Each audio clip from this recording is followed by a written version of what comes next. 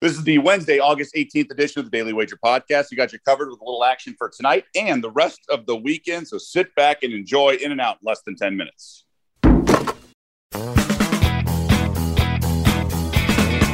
Welcome to the Daily Wager Podcast presented by DraftKings, America's top-rated daily fantasy app. I'm Doug Kazarian alongside Joe Fortenbaugh. And Joe, it's good to be back in the mix.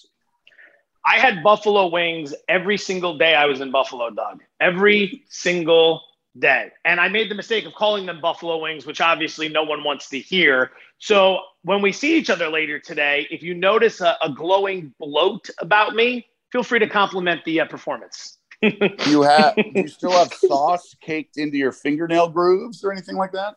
Oh my God, dude, it was like every day. And then we went to the airport yesterday. And as you're walking through Buffalo's airport, there's an Anchor Bar in there. And that's the, Anchor Bar is the original. The locals tell you to go elsewhere. But I'm looking, you know what? We got delayed by an hour. So I'm like, I'll take one last run at it. 10 more wings. I mean, my blood is caked with it, if that's what you're interested in. But I think I cleaned up the nails nice and pretty for the show today.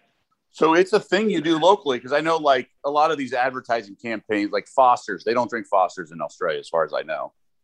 So it's not just a shtick. It's a legit. Doug, it's a way of life. Yeah, it's a way of life. Yeah, well, absolutely. That plus everyone in Buffalo, 90% of the people you see out on the streets are wearing Bills gear. And not because they're going to be good this year, but because that's just what they do. They love that team that much. Well, and they should soak it up as much as they can before they relocate. Just kidding. I'm just kidding. Let's get into it. Obviously, there's some early games on this Wednesday. Look, we've been talking about it on the show, and I'm looking forward to seeing you on the show later today. Just the disparity of, the favorites and the underdogs. And, look, we've had some ups. We'll have an upset here and there. The Nationals beat the Blue Jays yesterday, and the Cubs beat the Reds. But for the most part, it has been chalk. Dodgers got by yesterday, but I'm going to play a coin flip game, so to speak. I'm going to play the Red Sox against the Yankees. I think Haney's that terrible. I'll bank on Pivetta, so I'll play first five, but I'm also going to go Red Sox team total over. That's my favorite play on the diamond today. Pivetta's been good too. That's the thing. You're not just betting against a bad Haney. You're betting on a Nick Pivetta who's been pretty solid his last two starts out. So I can see where you're going there. 10, a lofty number on the total. But if Haney's anything like he's been, you should have no problem getting there for the first five rather than a game. I'm going to throw two at you. I am going to play a dog. I am going to play the Nationals at plus 147 against the Blue Jays here. I like the price considering a few things. Jose Barrios is going to go for Toronto. Every time he pitches for Toronto, everyone talks about how he was the big trade deadline acquisition, really helps the team.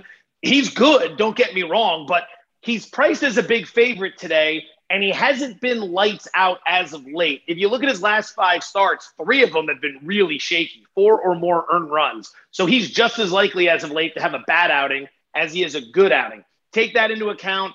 Blue Jays stumbling a little bit. They've lost 4 of 5 if you want to factor that in. But Josiah Gray, the righty, is going to pitch for Washington. Now, he came over in the Scherzer and Turner trade, and he's made 3 starts after being traded from the Dodgers to the Nationals. He's been really good. 5 earned runs over 16 innings pitched, which is an ERA of 2.81, 18 strikeouts and 4 walks. So given the price, I'll take a shot on Washington over Toronto. I'm also going to play a total between Miami and Atlanta. It's only 7.5.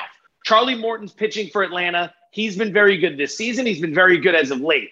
I don't need him to be terrible. I just need him to give up a couple, maybe get another one from the bullpen, and then the Braves offense should handle the rest against Jesus Luzardo, who came over in the Oakland trade when Marte went back to the Athletics. Luzardo has been awful since he joined Miami. 3 starts, 9.2 ERA, controls all over the place. 13 strikeouts, 11 walks. He wasn't very good in Oakland either. He had a 6.87 ERA before the trade, but it's gotten even worse since. And Atlanta going through a little bit of a power surge as of late in August. 5.8 runs per game in this month, which is up from 4.9 on the season, which was really good. That's 9th in baseball. So I'm going to take the over 7.5 Braves Marlins, and I will take a shot on the Nationals plus 147 over the Blue Jays. All right, stronger stomach than I. We did a big lead in that the Orioles, now they've lost 13 straight. Yes. And the Cubs avoided that 13th straight loss, and the Nats avoided the 8th straight loss. So I'm going to play the Rays against the Orioles, they're terrible. I mean, there's no other handicapping involved. I think you just have to pound them.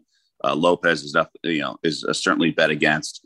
Lopez is not going today. He's going tomorrow for Baltimore. It's Watkins. I just think, throw in the run line, maybe in a parlay. I'm not going to say step up the counter and lay 340, but it's there's money out there to be made this late in the season. So WNBA game. Hold on one sec. You and I need to get ready. You and I need to get ready to put a dinner on the books pretty soon, because that Baltimore under, I don't want to mush it or anything, but I don't really see them winning 60% of their games the rest of the way out. Yeah, Bear brought it up on the show. I go, easy, Bear, easy. Just let them keep losing. Let's not stir the pot anymore. Stranger things have happened, but really they have not. True. So Storm and Liberty, no Brianna Stewart and no Sue Bird. Liberty, a 1.5 point home favorite. I actually am going to lay the 1.5 here. I do not think the Liberty are good. I have faded them, but I think this is a situation where it's going to be too much to ask of Jewel Lloyd and company. So I'll take the -1.5 for Liberty. I think they eke out a win. It's a tough road trip for Seattle. We got there. We got there at the best bet yesterday, Joseph, with the excellent fever. My producer, our producer, was upset that I didn't have a cowboy to bang, or a cowbell, to bang. To say I have a fever and I need one cow, whatever it is. So I'm just one game in the WNBA tonight, and I'll take the Liberty short home favorite -1.5 with a shorthanded Storm on the docket. What about you? All right, so from baseball to WNBA to golf, we have the Northern Trust Open starting tomorrow, so we want to get these picks in now so you have an opportunity to make a play.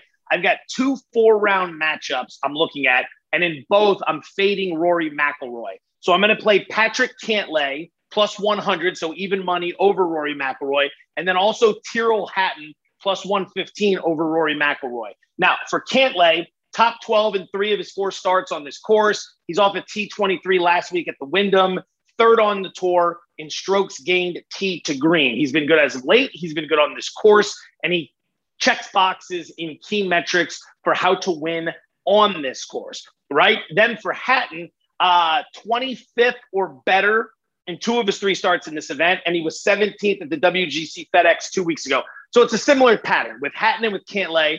I think it's 2 golfers who are in decent form as of late. I think they played very well in this event, and they're dogs going up against the guy in Rory McIlroy, who the name value is going to bring a lot to the table, and he has had success here. But if you go through Rory's year, and this is a big event with the playoffs starting, if you go through Rory's year, he's had trouble putting together 4 good rounds in bigger events. There's always the one round that seems to bite him in the rear end. And he's really struggled with the flat stick, 104th in strokes gained putting this year. So based on the pricing, I think Cantlay is an excellent play over McIlroy. Hatton at +115, I'm going to get involved as well. So it's mostly a fade on Rory, but I'm finding 2 golfers who have had success here at the Northern Trust and at the same time have been playing well as of late. Yeah, I know some guys on Cantlay futures. I played Adam Scott. He has good course history here. He's won before. He's finished top 5 another time. I'll play him 50 to 1, I found. So that's kind of a nice beefy payout for such a difficult field. That's all I got. I'll get into preseason later in the week. There's been some line moves. It is what it is, but nothing that must be played today. But if you're really frisky, you want to beat, I think the Bucks may not close as the favorites. They're -1 against the Titans. I'd play the Titans now if you so inclined. Anything else before we let the people go?